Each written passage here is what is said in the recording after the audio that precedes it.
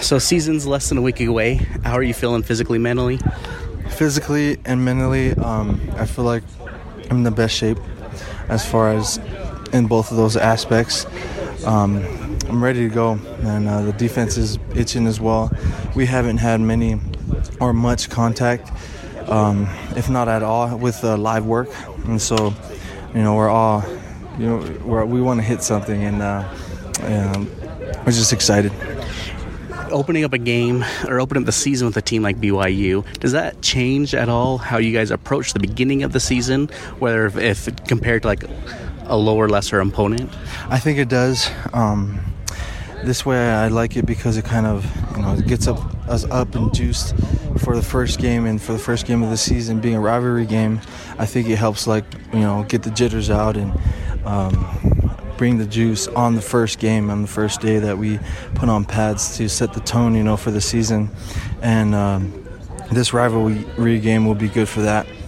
I think going back to the rivalry game last year, BYU got up to a 20-point lead. You guys battled back and won it convincingly in the fourth quarter. Mm-hmm. Do you guys talk about that at all as motivation that you got down so quickly, so early, or is that game last season you guys don't think about it, you guys don't talk about it? Oh, no. So we don't talk about it, but we study that game, because it's something that we shouldn't have let happen.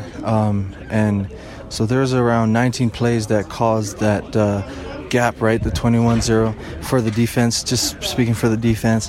And those 19 plays caused them to get up, but however, we were able to recover from that. But it's something we study and something we,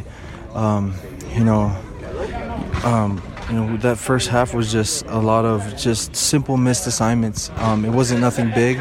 They didn't out-talent us. They didn't beat us with speed or anything like that.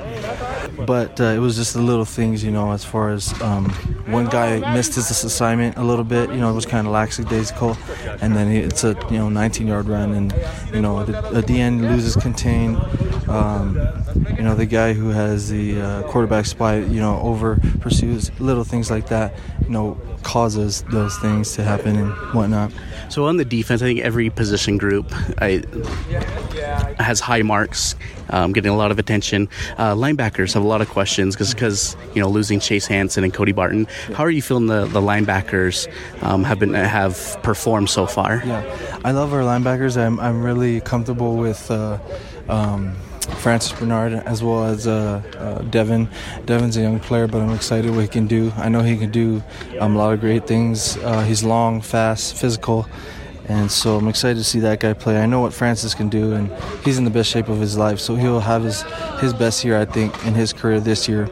And the other guy, Trennan is coming along. He's in the film room, extra hours. He's putting in more hours in the weight room, even though he's the musclehead already.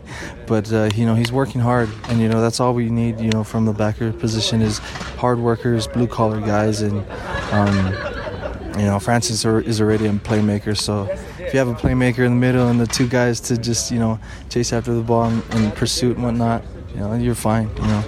So coming in senior year, has it hit you yet that this is your last year in a Utah uniform? And also, do you have any personal goals that you are wanting to do this year? I have a lot. It hasn't hit me yet, but I think I have 12 or 13 more sacks to go for the career record. That's something I want to do and accomplish. And Nate Orchard's sack record as well, the single season one, 16.5, I think, or maybe 17. But I have a great year this year. Sacks don't mean anything, but it's nice to have, and so I want to get at least two or three every game, and that's a big mark for me. But it's not something I hang my hat on. It's not something I think about before the game. I think about my own assignment, and if it comes, it comes. Just got to make plays.